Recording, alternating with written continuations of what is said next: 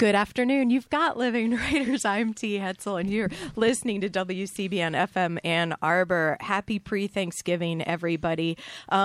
We are live in the studio today. I'm so happy to have in the studio Molly Rayner from Neutral Zone, the Literary Arts Program Manager, and Dante Clark, Artistic Director of Staying Power, Concrete Not Wood, a multi-genre production by Ypsilanti and Richmond, California youth. And we're going to be lucky enough to hear a bit more about an upcoming event that you all are producing. So Molly, Dante, welcome to Living Writers, and thanks for being here the day before Thanksgiving. For sure. So could you tell us about the event, Molly? Definitely. What is Staying Power? Well, I'll let Dante speak a little more to the year-long exchange that led up to this, but pretty much on Saturday, December 7th from 6 to 9 p.m. at Ypsilanti High School, we're going to have a one-night-only show. It's a kind of a combination of poetry, mostly spoken word, but there's also theatrical elements, film components, music, and it's all done by young people from Ypsi and Richmond, California. And we've been working on it for about a year. It's going to be really beautiful. It's focused on issues of housing justice, racial justice, gentrification, belonging. And it's just really a group of, we're trying to center youth of color voices in both communities as agents of change and really to be taken seriously at the forefront of these movements for housing justice. So that is the goal of it. Just a couple of details, or I'll come back at the end and tell you guys how you can get your tickets. And you can also, you can say it now. And we can say it at the end again. Okay, cool. So the show itself is going to be 6:30 to 8:30, but we are planning on selling out. So doors open at 6. We encourage people to get there by 6 or maybe even before if you want to get tickets, or you can buy them online. You can go to Neutral Zone's website, and on their calendar, you'll be able to get to the ticket link. Tickets are $5 for youth 21 and under, $15 for adults 22 and up, $45 for VIP, all ages. And we are giving free tickets out to any teens that attend Ypsilanti High School, since that's where we're doing the show. No one will be turned away for lack of funds, so people can email me, Molly, at neutral-zone.org if there's an issue with being able to purchase a ticket. Really, we want the community to come out, and we're anticipating to sell out, so we want people to get their tickets in advance. Oh, it's going to be a great event, a great community event. Dante, can you tell us about what's gone into this year-long project? So Molly had the opportunity to bring some young folks from Ypsilanti and Ann Arbor, mostly from Ypsilanti, all the way out there to the Richmond, California, where I'm from, to meet with some young people out there at the Rise Youth Center that's putting on a showcase back this past May about gentrification in Richmond, California. And so for Ypsilanti to come out there to Richmond to see the experiences that young people are going through is pretty much a sister program of two young organizations talking about this is what's going on in our community, and this is what we like to see happen. So them coming out there to California to see how we was talking about it out there, and now we're bringing young folks from Richmond, California out here. So what went on during this past year was Skypes, emails of folks talking about poems and ideas and putting together this show. Visiting community gardens, talking to elders in the community, getting the history of the cities that we live in, and just the backstory of what used to be a black-owned community and how folks get systematically pushed out. And so a lot of those discussions happened throughout the year between both parties, and now we're bringing Richmond, California out here to talk about that on Ypsilanti High School stage. And using art as activism. Yes. And so can you talk a little bit about that, Dante? This idea of art as activism and the youth voices. Art has always been the revolutionary factor in every decade, in every struggle. It's always been an artist that voiced what needs to happen. Always been an artist that spoke on the voice of the people. Was visionaries, can see the future. So if you can see it, you can be it. And so it's up to the artist to see what needs to change and then speak that change into existence so the world can follow suit. And these young people, they're doing it. They've been making art, poems, spoken word, theatrical performance. They've been working really hard for the last several months, and so we really want people to come out and support them. They're incredible artists. We just had a great rehearsal with them last night, and they're so excited about this. I also want to quickly just shout out our partners. Is that okay? Ozone House is our core partner on this, so we've been working very closely with them, and a lot of other Ypsi orgs like Growing Hope, Defend Affordable Ypsi, Riverside Arts Center has provided the space for us to do all of our meetings and rehearsals. and the National Endowment for the Arts funded all of this. So we got like a grant to make this year-long cultural exchange happen. And we are going to continue Staying Power. This is going to become a weekly workshop open to all young people in Ypsi for poetry, hip-hop, music, everything like that. We don't know the day and time yet, but starting next semester, we're going to expand it beyond the kids that we're working with right now. Oh, brilliant. And will some of the people involved right now, will they be leaders as it expands and be part of? They will be the leaders of it. So we'll just be the adults in the background supporting them. Brilliant. So Staying Power, Concrete Not Wood, December 7th. Could you tell us a bit more of the details, Molly, before we go? Saturday, December 7th, 6 to 9 p.m. at Ypsi High. The show itself is 6:30 to 8:30, but doors open at 6, and we encourage people to get there by 6 or maybe even 5:45 or to buy their tickets in advance because we plan to sell out. The tickets are $5 for youth, 21 and under, 15 for adults, 22 and up, 45 for VIP. You can buy them at Neutral Zone. You can buy them at the door. You can buy them online at Neutral Zone's website. And no one will be turned away. No one will be turned away for lack of funds. Yeah. Molly, Dante, thank you so much for coming down to the studio to talk today, and hope to talk again soon. Staying Power, Concrete Not Wood. Today, Molly Rayner for Neutral Zone and Dante Clark, Artistic Director of Staying Power, Concrete Not Wood. I'm T. Hetzel. We're going to take a short break and then come back to hear Jonathan Safran for tape September 19th, earlier this fall. Thank you. For sure.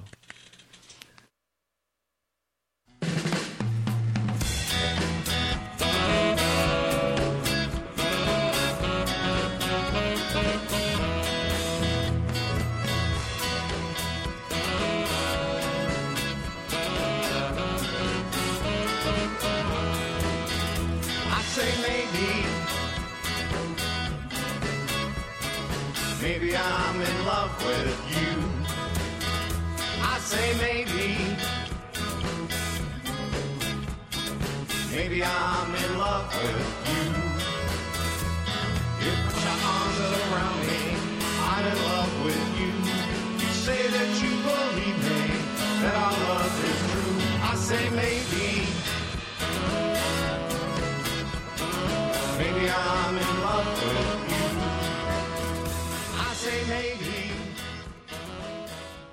Good afternoon and welcome to Living Writers. You're listening to WCBN FM Ann Arbor. I'm Tia Hetzel and I'm so happy to have Jonathan Safran for here in the studio. We're taping the show. It's September 19th, 2019.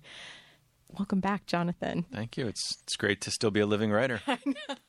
Yeah. Amen to that. I think the last time you were here, it was for Here I Am. Yeah. 2015, Jonathan? Something like that. Something like that. Something like that, yeah. How have you been? I've been okay. I'll tell you, it doesn't feel like it's been 3 or 4 years. It feels like it was just the other day. And as we might have discussed, I can't remember, last time I had a radio show in college. Yes. Yeah. And so it feels really good to be back in the mix of things like this. Yeah, well, thanks for coming back, and know that you're always welcome anytime. Thank you very much. Even just call in, if you want to, Jonathan. Absolutely.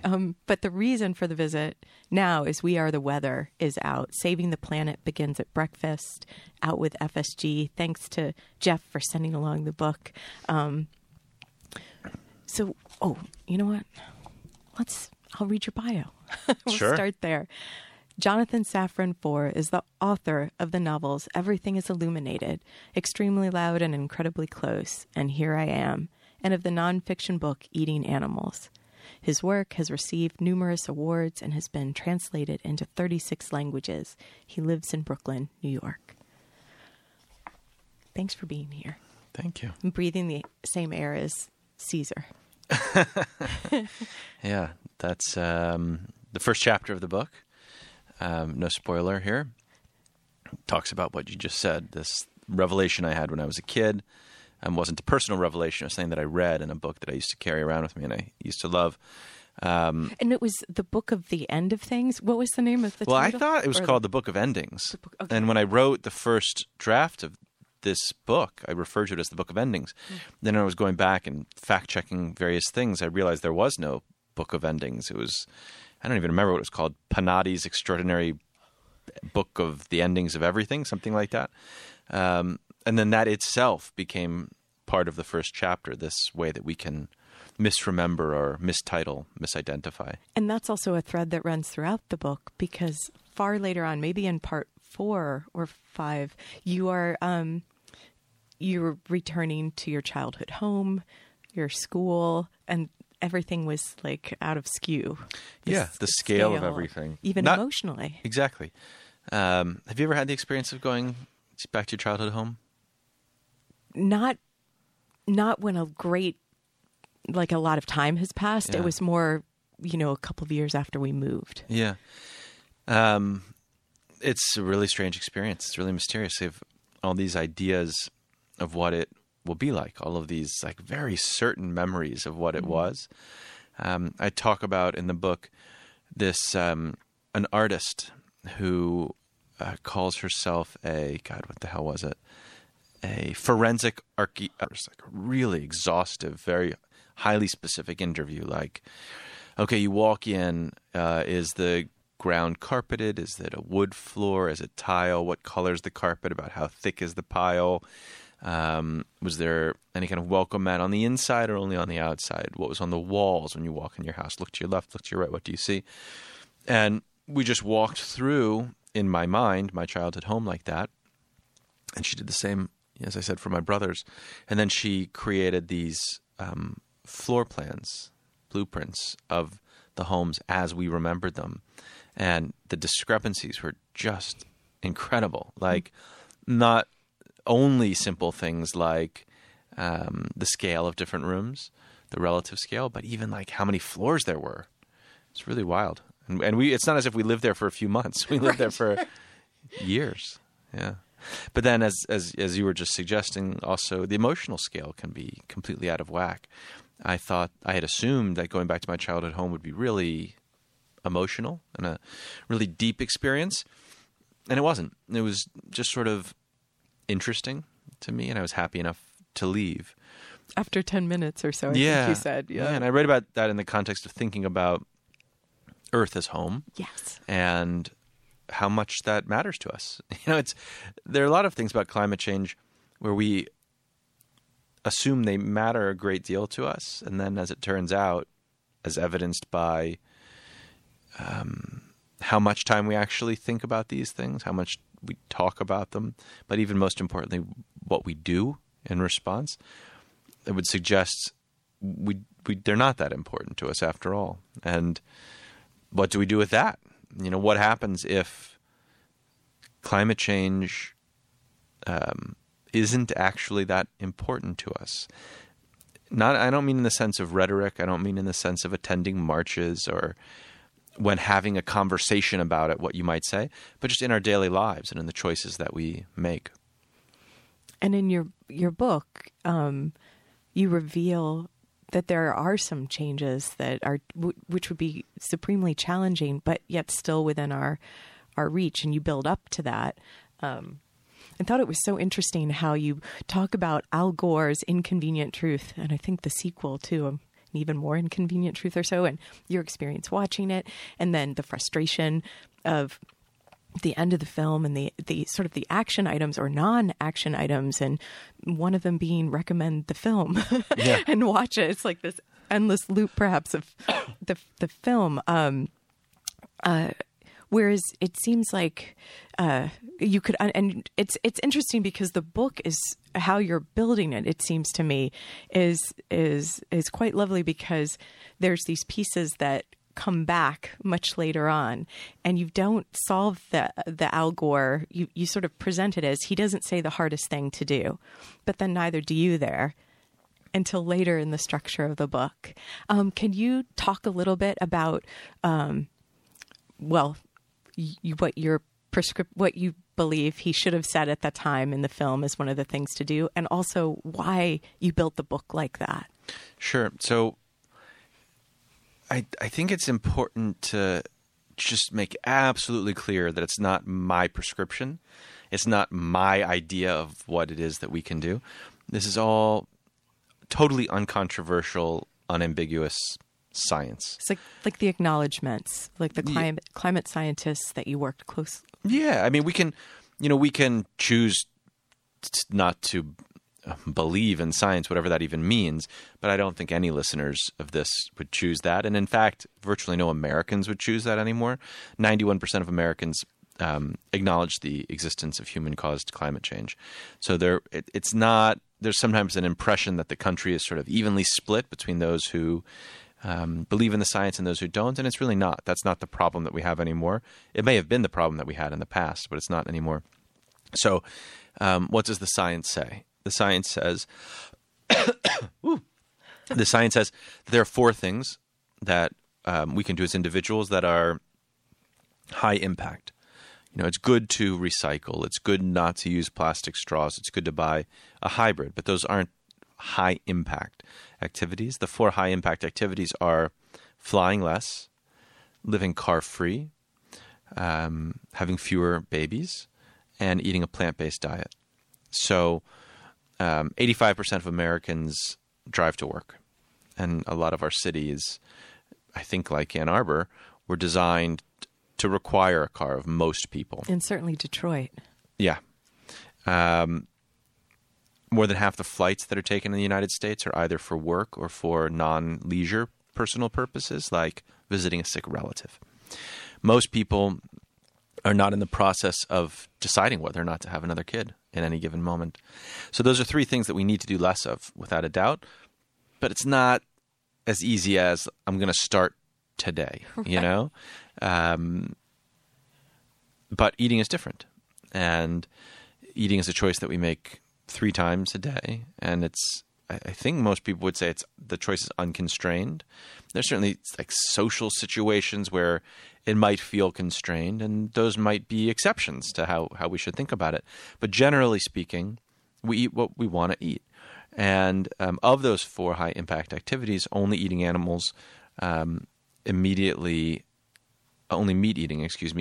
addresses methane and nitrous oxide, which are the 2 most powerful greenhouse gases. Methane is about 86 times as powerful as carbon, and nitrous oxide is about 310 times as powerful. And when I say powerful, what I mean is, greenhouse gases act sort of like a blanket around the planet, and they hold some of the heat that should be reflecting back into space off the surface of the Earth. They hold it against the Earth. And, imagine carbon is like a bedsheet, and methane is like a blanket that's 86 times as thick, and nitrous oxide is 310 times as thick. And that matters because we're approaching this moment of runaway climate change where, you've probably heard people on the news or in the UN's most recent reports, the IPCC reports, saying we have until this date to solve climate change. And that's what they mean. They mean that we will reach a point at which we can't undo a process that's been set in motion. One of the most important kinds of positive feedback loops that would contribute to runaway climate change is called the albedo effect, which is basically that white things reflect sunlight and dark things absorb it. So as white ice melts into dark water, the water is going to absorb more of the heat, which will warm the oceans, which will melt more ice, which will, again, make the oceans warmer and make it impossible to stop the melting of the ice. So eating meat is a very, very powerful place to begin. As the IPCC said in its most recent report, even if we do everything else that we're talking about in terms of moving away from fossil fuels, we can't meet the goals of the Paris Climate Accords unless we dramatically reduce our meat consumption. And so what does that mean, to dramatically reduce? I should say not just meat, but animal products as well. Right. That's important. The dairy, the eggs, the cheese. Unfortunately, the plot thickens in that way. So the most comprehensive analysis of the relationship between animal products and the climate was published at the end of last year in Nature magazine. And what the study concluded was that while people who live in undernourished parts of the world, who don't have enough to eat, could afford to eat a little bit more meat and dairy, people who live in America, the United Kingdom, Europe, have to reduce our meat consumption by 90%, and our dairy consumption by 60%, which is a lot. 90% is a lot of 100, and 60% is pretty big too. So that's intimidating. And it's also a little bit confusing. How do you reduce something by 60 or 90%? Are you supposed to have a calculator with you when you order food? Are you supposed to keep a meal diary? These are things I don't want to do. So what I propose in the book as a way to sort of simplify that prescription is not to eat animal products for breakfast and lunch. And then for dinner, you eat the dinner that you're going to eat. Or as my friend Samin Nostrat, you ever seen Salt, Fat, Acid, Heat on Netflix? Yes, yeah. She's just wonderful. It's so such a pleasure to watch and be around. But she is attempting to do this now as well. And she says vegan for daylight, which is her nifty way of describing it. And then when the evening comes, you do what you're going to do. Okay. Yeah. I mean, if you can do more, you will be doing more. If people who can go all the way will be contributing that much more. But, for some people, breakfast and lunch is going to sound like a really extreme challenge. Yeah. And so you're not the inventor of the idea of the meat part of this, but you are of this idea of suggesting breakfast and lunch. I'm actually not the first person who suggested that either. Okay. And I'm certainly not the inventor of the science. These are things we've known for decades, and they haven't been, they haven't been promoted by a lot of environmentalists, but they haven't been kept a secret either. And this is part of your book, and part of your mission, I think, is to be talking about it. Yeah, just to correct a record, And to get others talking about it in their conversations. Yeah, our attention has been fixed on fossil fuels, which makes the problem and the solution feel really far away. And a lot of people now are feeling I think a low-level depression about climate change, and at the very least a kind of alienation, from everybody else and from ourselves. I did a reading at a high school in Boston yesterday, and I spoke to several hundred really cool, impressive teenagers, and one of them asked me, are you, oh God, what was the word? He said, not skeptical, crap, I can't remember the word. What's it called when you don't trust somebody? Oh no, does anyone, Andrew, Michelle? Are you... Skeptical sounds right. Okay, though. It's deeper. It's more than skeptical. It's like, oh man, it's a very, very common word that we both know. Oh jeez, it's been that kind of a week though. Yeah. With a C? With a C. Cynical. Cynical. Yeah, there it is. Yeah.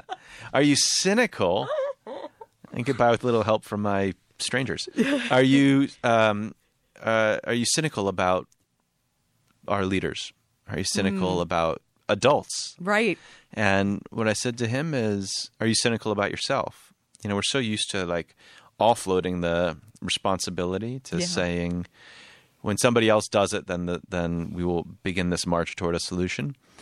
And he said, no, I'm not cynical about myself. He said, I can change. We've gotten so used to the idea that we can't change. It's really sad. And you can see it in a million different places. And unfortunately, you now see it from people that I wish were saying other things. Like a lot of the Democratic hopefuls for the presidency will talk exclusively about the need for systemic change. We do need systemic change. Individuals cannot do this alone. But individuals can make a difference, and with the difference that they make and the changes of their daily behaviors can push the system to change as well. Let's take a short break, and then we'll come back. Let's pick up there. Today on the program, Jonathan Safran Foer is here. We Are the Weather. Saving the Planet begins at breakfast, out with FSG Now. You've got Living Writers. I'm T. Hetzel. We've got Reverend Andrew behind the glass and Michelle Pernia, a studio audience. We'll be back.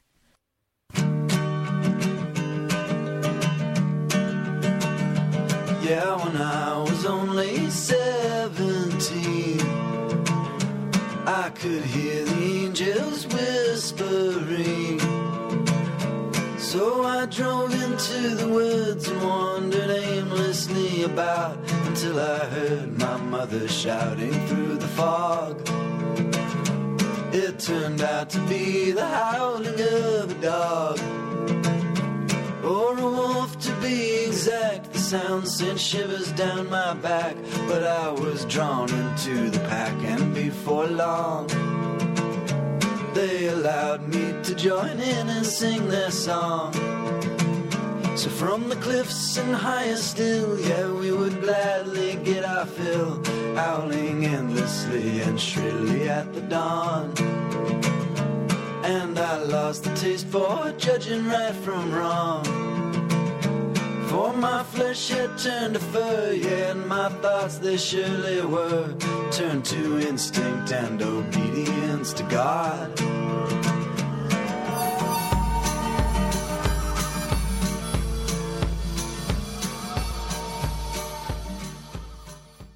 Welcome back. If you're just tuning in, so glad you did. Today on Living Writers, Jonathan Safran Foer is here. We Are the Weather. Saving the Planet begins at breakfast. So politics and being individually responsible, not feeling cynical and thinking, well, maybe it needs to be the oil companies or another Paris Accord or I mean, it does need to be the oil companies, and it does right. need to be the Paris Accord. But I don't. Do you see these things happening? I don't. No, they feel like they're unraveling. Yeah. Everything just keeps getting loosened. California is being attacked for emissions. So how do we force the issue? How do we finally make things happen? The Amazon is burning. A lot of people are. I haven't met someone who isn't very upset about it. Right. And what form does that emotion usually take, or how does it express itself? Often anger at Bolsonaro, maybe anger at Trump.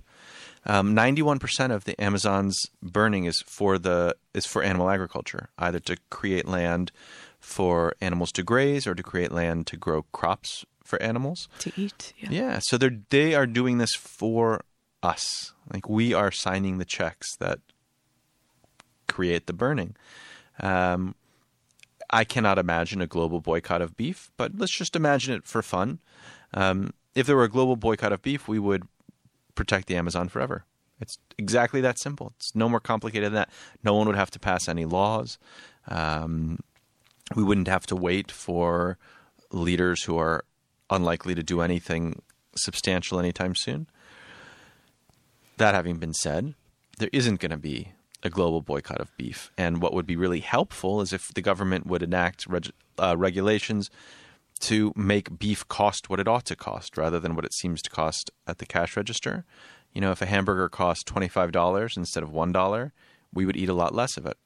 So what we need is both of these things happening in partnership. We need to push the government to regulate meat. And when they regulate meat, they will be pushing us to eat less of it, which will make it easier for these collective actions to occur. Collective action. So you mentioned earlier, too, that sometimes we're waiting to see what the other person is going to do before we are ready to act. In We Are the Weather, you also talk about how important a message in a story can be in order to spur collective action, using the civil rights story with Rosa Parks, because there was another woman who first refused to move on the bus. Yeah, a woman named Claudette Colvin, who was quite a bit younger, was a teenager, came from a, you can't see me making air quotes on the radio, but I attest to the air quotes. Yeah, okay, a bad family, and was pregnant with the child of a married man. And the NAACP decided that she wouldn't be the best spokesperson for this movement. And for this action. And for this action, right. And it was probably a wise choice. You know, the way that we tell stories matters. The heroes that we choose for our stories matter. There's a reason why Greta Thunberg has excited everybody's imagination. It's not because she's saying anything new. She's not at all. There have been many, many people who have said exactly the same things. She's just saying it better. She's saying it more effectively. She's saying it in a way that grabs our attention, that is not ignorable, that moves us. I am very moved every time she speaks. I find her to be incredibly captivating. So she is a wonderful testament to the power of the messenger and the power of storytelling. And that's something that I write about quite a bit in this book. How can we find better ways of talking about this that reveal, first of all, our ability to change, the power of individual change, the power of collective change, but also that this isn't at all a political issue. It's just not. It's presented that way because politics now is a zero-sum game where for anyone to accomplish anything, it requires somebody else losing. 70% of Americans wanted to stay in the Paris Climate Accords, including a majority of Republicans. This is just not a Democrat versus Republican issue. It's not a liberal versus conservative issue. Conservatives don't care about the planet don't care about the planet less than liberals do. They don't care about their children less than liberals do. But they also don't want to feel demeaned. They don't want to feel that they're considered stupid or evil or ignorant. And unfortunately, that has been the implied rhetoric anyway of the left. I've done it myself. I have blamed, the ignorant red staters for not accepting the science of climate change. They do accept the science of climate change. Mm-hmm. And worse, I have a bigger carbon footprint than most of them, So what we need to look at is not the sort of political identifiers or the social identifiers like vegan or meat eater, but instead the shared values at the beginning of these conversations, and then the desire to make progress rather than to point out each other's hypocrisies or shortcomings. We've been measuring our distance from this unattainable ethical perfection. A lot of liberals have been doing this rather than from doing nothing. And because of that, we would rather do nothing than do something. And I feel as though in We Are the Weather, you return to that as well, like this idea of do something. That's why it's the daily at breakfast or even at the grocery store when you're choosing what you're going to buy. Well, do something and make sure it's an important something. Not all somethings are equal. And that's also, I think it's a title. Yeah, there's a risk of indulging our feelings, rather than changing the planet or working toward a solution. Sometimes, watching MSNBC, it can feel like you're doing something against Trump if you are a Democrat. Attending a climate march is doing something, but it can feel like it's doing more than it's actually doing. Even saying somebody has to do something can be mistaken for doing something. And, knowledge in and of itself isn't virtuous. And even caring in and of itself isn't virtuous. Doing something is virtuous. Our grandkids will not look back and say, gosh, I wonder what they felt. They'll say, what did they do? That's what they'll ask. What did they do? So that this is a shift that we really need to collectively make when addressing climate change, away from feelings and toward actions. And so again, these actions can take place on the day-to-day. And you're also very clear about you can fail or you will fail in a way. And you do this by including your own vulnerability and also the thing where you recommit to it. And it's like that struggle to try to make the choice. Like there's something in the making of the choice in the moment that is something that is valuable to you.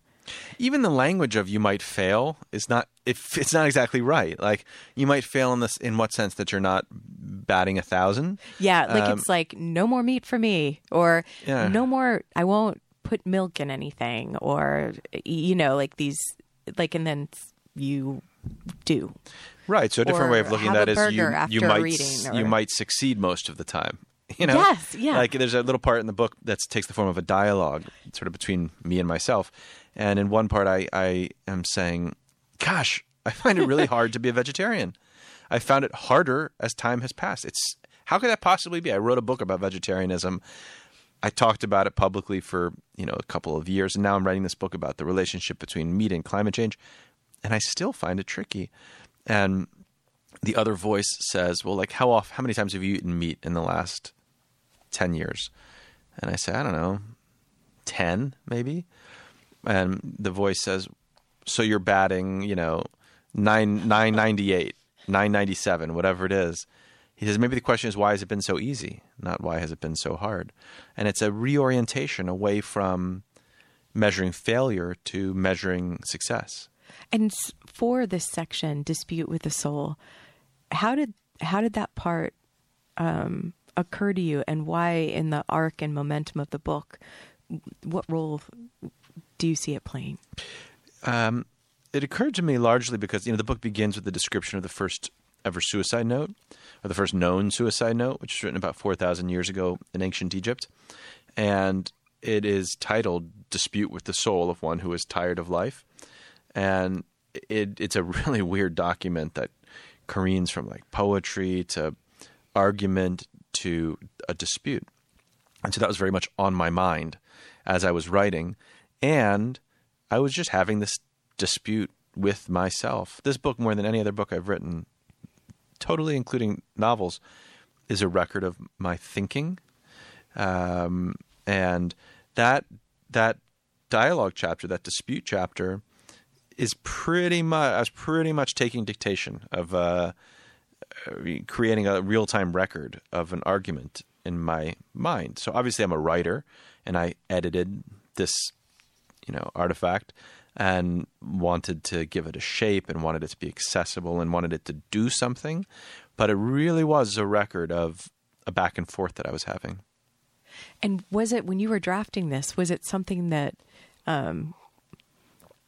was in like a session, like when you were typing in your grandmother's room, or when your youngest boy is going to sleep? Or was it something that this dialogue is continuing, so parts would be happening as you were walking around in your day-to-day, and then you would know this is part of it? No, I really sat down and wrote it. Okay. I'm not the kind of person who thinks a lot when he's not writing. I don't walk down the street having arguments with myself. I walk down the street thinking, sunny, hungry, things like that, Right. I don't have much of an interior monologue, much less an interior dialogue.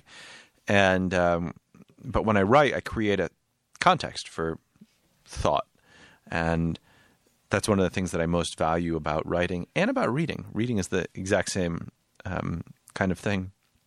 So is a conversation, by the way. If we weren't sitting down and having this conversation, neither of us would be having these kinds of thoughts. That sounds like tautological or obvious, but it's not. It's a reason to be grateful for conversations and grateful for, the books that we get to read and write. But I was sitting down and concentrating on these questions.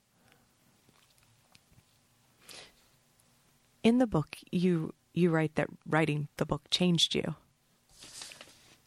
I have it noted somewhere, but can't find the actual. It sounds about right. Does that sound right? You. Am I quoting you? I'm pretty sure I said it didn't change me. No, wait, it did. Wait, yes, it did. Oh, you did. Oh, okay. Yeah. God, my sense of humor is like. Well, you're on the spot. We Are the Weather. This reading the book has. So now I'm going to throw We Are the Weather under the bus for a moment, because it has changed me too by being a reader. Like, as you were saying, that's the power of books, right? So the ideas and being with your ideas for this amount of time, even on the walk here to the radio station, because it is a beautiful, pretty day, sunny, the breeze, right? Walking past Hopcat, I was like, oh, wouldn't it be nice if we could do this while we were having a beer? Yeah. And oh I my was God, like, that sounds great. Doesn't it? And then I was like, this is a place that sells a lot of burgers. Well, there's nothing wrong with it being a place that sells a lot of burgers. And now it sounds like I'm just throwing everyone under the bus left and right. Now, a Hopcat, but that's what I mean. It's like that level of thinking, like maybe by making choices to go to different places even. the culture changes in some ways. Maybe. I don't But want that's that place to extreme. go. I don't want that Yeah. place to go out of business. What I would No. want is to say to them, you guys make amazing food. You love food. You make people so happy with the food that you make. Here's the deal. Like, we live on this planet. We have this situation right now. It seems that you're good at doing what you do, which is not just making burgers, but making food. Can you imagine, like, adjusting the menu to take the emphasis off of burgers? You don't have to stop selling burgers, as nice as that might be to imagine. Could we switch the defaults? That's really what we have to do. You know, right now, you go into a restaurant and they say, here are the specials for tonight, and here's the vegetarian option. What we need is not to, like, pry the hamburgers from the cold, dead hands of carnivores, but to live in a world in which you go to a restaurant and they say, here are the specials tonight, and here's the meat option. And if people want to eat meat on that occasion, good, go for it. That's your thing. But if we could have these structures in place that just make the expectations different and make it easier, you know, to eat vegetarian or to eat less meat, is a better way to put it, then that would solve the problem. So I'm very wary of thinking of anyone as, you know, the bad guy here. The factory farming industry is a bad actor. There's no question about that. But the people who are selling these burgers at this neighborhood place are not factory farmers. They're just people trying to make good food for, you know, that people will enjoy. So if we can have the conversation that isn't attacking them, but is like, hey, we're on the same team. Obviously, we're on the same team here. Obviously, how can we figure this out? I think that could be productive. Let's take a short break, and then we come back more with Jonathan Safran for We Are the Weather, Saving the Planet Begins at Breakfast. I'm T. Hetzel. You've got Living Writers, and we'll be back.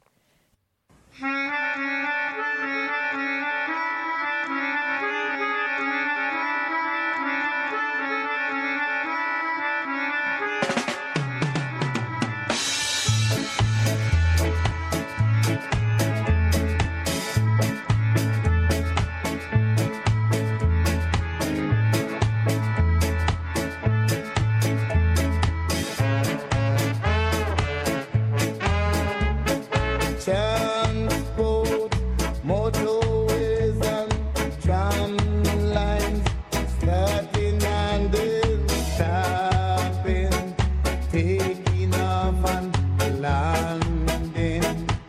The emptiness of dreaming, disappointed people, yeah, clinging on to battle. But when it comes to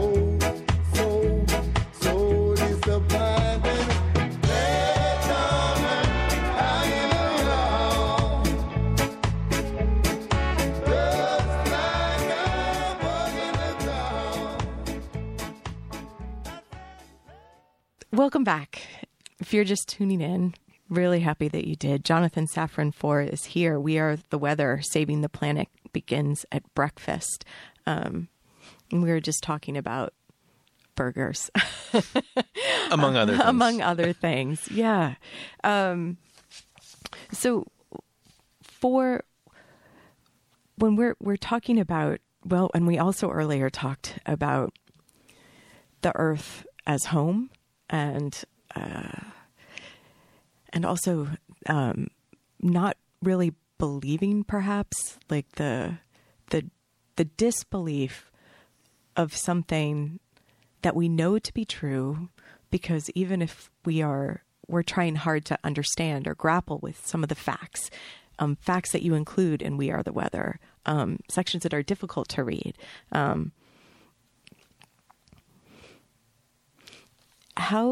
I think it was lovely how you talk about the astronauts going to the moon, and not necessarily that the landing on the moon was the thing, but it was looking back at the home planet, or in these moments, or the first photographs that showed the whole, like the blue marble or so. It's hard to know how to make, because there's something that you need to spur the action, right, Jonathan? Because you know it. Well, we're used right? to the But- idea that there has to be something to spur the Okay, action. okay. And I think a lot of us are waiting for that moment of like emotional revelation, which we have sometimes. It does come, like, as I said, watching Greta Thunberg speak elicits that kind of feeling in some people. And or these superstorms that are attacking the coastline, or sometimes, yeah, as they get increasingly common, which is to say dangerous, and precisely when we should be feeling the most, there's a risk that the frequency of them numbs us to them. If you're not experiencing them, like if you're on the other side of the country, for example, if it's a hurricane or the fires on the west. Although oddly enough, people who have survived an extreme weather event are afterwards less likely to believe that it was because of climate change, because they have so many incentives to want to. It's kind of American idea to just like rebuild where you are. Like, we're not going to be defeated by this, and to understand it as Miami Beach. Yeah. As like, well, not that. Yeah. To understand it as chance, rather than a logical progression that we can actually, to some extent, anticipate. When you go into a store and there's something that you like and you decide you're going to get it, what do? You pay for it, right? Why do you pay for it and not shoplift? It's not because you have a moment of emotional revelation where you say, the social contract, a beautiful thing. I'm a member of this civilization, of this society, this local community, and I want to do the right thing. You don't have to do that. Because it's the default convention. Yeah, it's what we do. It's just what people do. It's hard to change the default. It's hard to change norms. If you just think about the inconvenience in your life, it's a hell of a lot more inconvenient to have to pay for things than to not eat animal products, for breakfast and lunch. But we don't even give it a second thought. We're so absolutely used to it. There's all kinds of cravings, primitive cravings that we say no to, repress, forget about, ignore, constantly. And it's not a huge sacrifice or burden. We're not martyrs because we don't, punch everyone who annoys us or pursue relationships with anybody we find attractive. Not even relationships, but relations. It's wrong, and we don't have to be reminded that it's wrong every time the situation arises. We're just adults, and this is what adult human beings do. With food, it's as if we've mistaken ourselves for lions. Like, we see it, we want it, let's have it. If you were a lion, then your obligations would end with wanting it. But we're not lions, we're humans. And in the year 2019, we're informed humans. And we know that there is a cause and effect, to these choices. There's a temptation to look at climate change either as we are doomed or we're going to be fine. Really smart people seem to even divide into those two positions, most of them in we are doomed. And we're not doomed, and we're not going to be fine. We're at the beginning of this process of profound loss. Some of the loss has been determined, but most of it hasn't. And it will be determined by how we behave, what we do. We're going to lose a lot of the Amazon, but it matters how much we lose. If we lose 10, 50, or 100%, we're going to lose a lot of the coral reefs. We're going to lose a bunch of coastal cities. We're going to lose a lot of lives to climate-related diseases and droughts. We're going to lose a lot of California's forests to fires. We're going to lose a lot of the ice sheets. But it matters how much we lose. It makes a huge difference if we lose a little or a lot. So we want to make sure that we lose as little as we can, and we have control over how much we will lose. But we can't excuse ourselves. People who say we are doomed don't include themselves in the we. Like, they're always, it's an amorphous we, the other we. Right. And they're going to be dead by then, we. Yeah. Yeah. Even if they have children, because I think also a thread running through this, We Are the Weather, at least it surfaces a few times, Jonathan, is the New York Times article, which I think the title is something like We Are Doomed. And something like that. I can't remember. Yeah. And you are sort of in conversation. It just comes back. This is a piece by Roy Scranton, who's a really smart writer. He's a great writer. And I take issue with a lot of things he says, but I'm really glad he exists as well. And he's a really important voice in contributing to how we think about climate change. And he takes a very philosophical approach about, raising children. I think it's called Raising Children in a Doomed World. Maybe that's what it was. And, as I say, better than teaching your child how to cope with a doomed world would be to teach your child how to avoid the doomed world and the power of our choices individually and collectively. And with the power of choices, you introduce the idea, because this is to conceptualize something is more difficult than if it's in the present moment with you, right? And so, but you look to the past, you look to World War II and what folks did in the U.S. on the home front, as well as acknowledging D-Day and what people were doing over on the front. So this idea of if we can turn out the lights, if we can do this, these things will help. We can contribute. So turning out the lights is actually a metaphor. Turning out our lights is also probably a good thing to do, but it's not a hugely important thing to do. I was talking about how during the war, citizens in coastal cities would turn off their lights at night. Potentially for U-boats or to get a marker to prevent U-boats from being able to use the backlighting. And I talk about what it means to sacrifice. There's actually, if we have a second, there's a beautiful little passage I say beautiful because I didn't write it. This is FDR gave a fireside chat in 1942, where he spoke to citizens through their radios about what was going to be expected of regular citizens and how they could participate. It's impossible to imagine a leader giving such a talk now, and I don't mean Trump, I mean any of the Democratic hopefuls either, to speak so frankly about what's going to be required.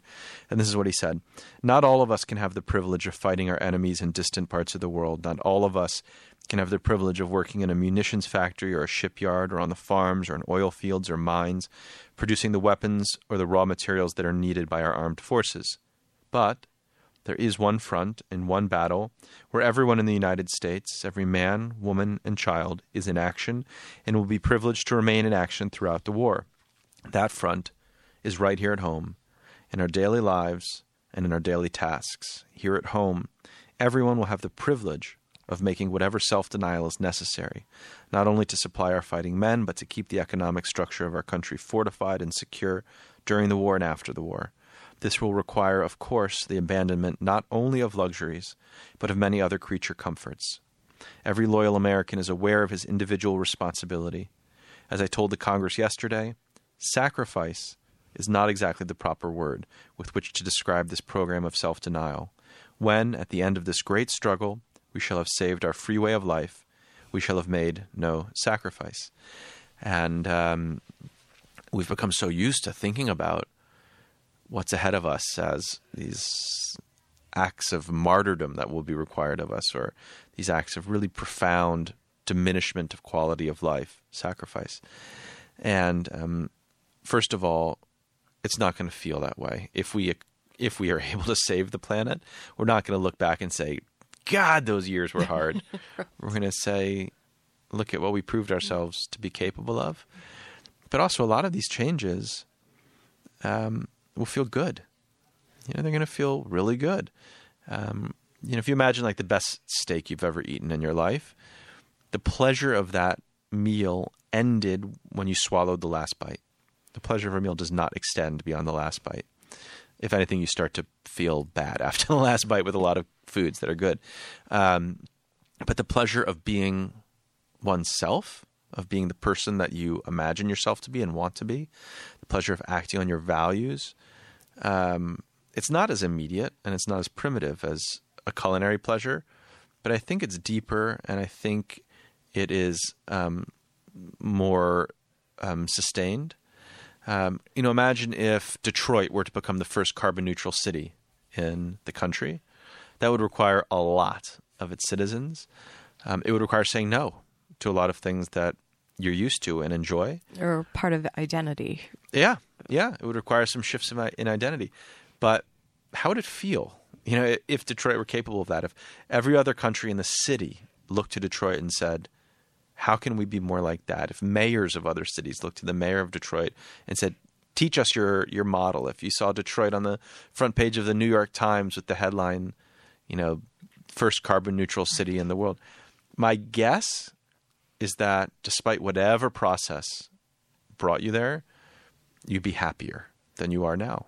There would be a kind of pride and even exhilaration. The fact of it being a difficult process would not only not diminish that good feeling at the end, it would explain the good feeling at the end. Because what you're talking about, Jonathan, is really this feeling of being more human. What I think might think of as being human. I think so too, and in a couple of different senses. One is to go back to the lion that we were talking about before. To be human is to have these minds that are complicated and capable of wrestling with conflicting impulses. When I see a hamburger, I have an impulse to eat it. I'm a vegetarian, but that doesn't mean I don't want to eat it. I have an impulse to eat it. I think it looks good. I think it smells good, and I know for sure it would taste good. But I have other impulses too. And weighing those impulses, frustrating as that sometimes is the essence of being a human being, holding contradictory ideas in our minds, contradictory impulses, using reason to wrestle down instinct, or allowing instinct to take precedence over reason, which is sometimes a great thing to do as well. But having the fullness of that internal conversation makes us our fullest selves. And so it isn't a sacrifice. Connecting back to what you read from FDR, it isn't a sacrifice. It's a building. It's an opportunity, but it's not. But that makes too light of it. Yeah, I mean that has been my experience, and it's the experience of everybody I know who has chosen not to have something that they wanted for in order to participate in something bigger. I mean, have you ever said no to something you wanted because of a greater belief? Can you think of a specific example? I know you're the interviewer, but no, I would love to, but we've got the sports folks right outside the door, and so I can't think of a real thing right now. Forget it. But don't. Yeah. Because We Are the Weather is like, don't forget it. Like, Jonathan, will you call in and read some of the book over the wire to us? Because we've only heard FDR's words. I would love to. And I've loved this conversation with you today. And our time now is over. But too bad. But to be continued, right? I hope to so, be continued. Yeah. We Are the Weather, Saving the Planet begins at breakfast. Jonathan Safran for today on Living Writers. Thanks for listening. Until next time.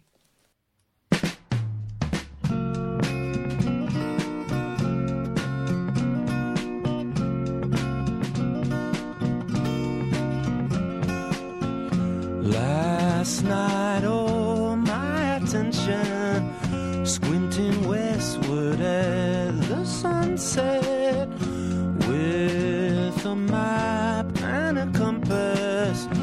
When a man reached up, said something there against the sky, a point of light. Too invisible to give itself to the naked eye. On the shore, people yelling, in their eyes a great reflection, in the grid aware their position.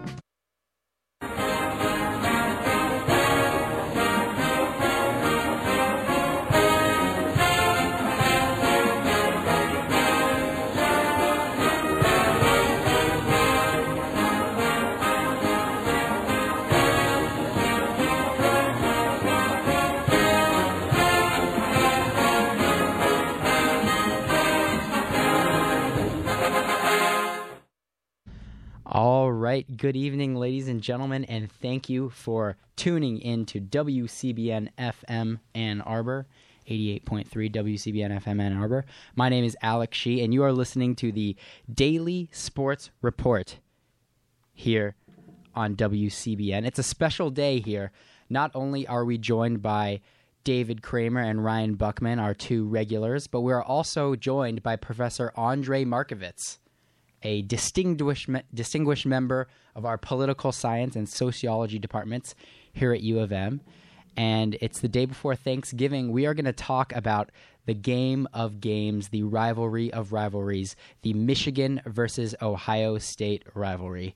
So how is everybody doing this afternoon? Oh, good. Thanks for having us, Alex. Very well. Thank you. Yes. Thanks for having us. All right. So, Professor Markovitz, you study sports and how sports interacts with us in society and the role sports plays in society and politics. So can you tell me, why did you start to study sports, and what is the role that sports plays in your academic pursuits in your life? Well, it started with my having been a sports fan all my life, and it's been the most important part of my discourse with my father, and I've looked at sports through all my life, where I lived in Europe and the U.S., and it's. But I always saw it as a kind of a hobby, and then not until the 1980s, at a particular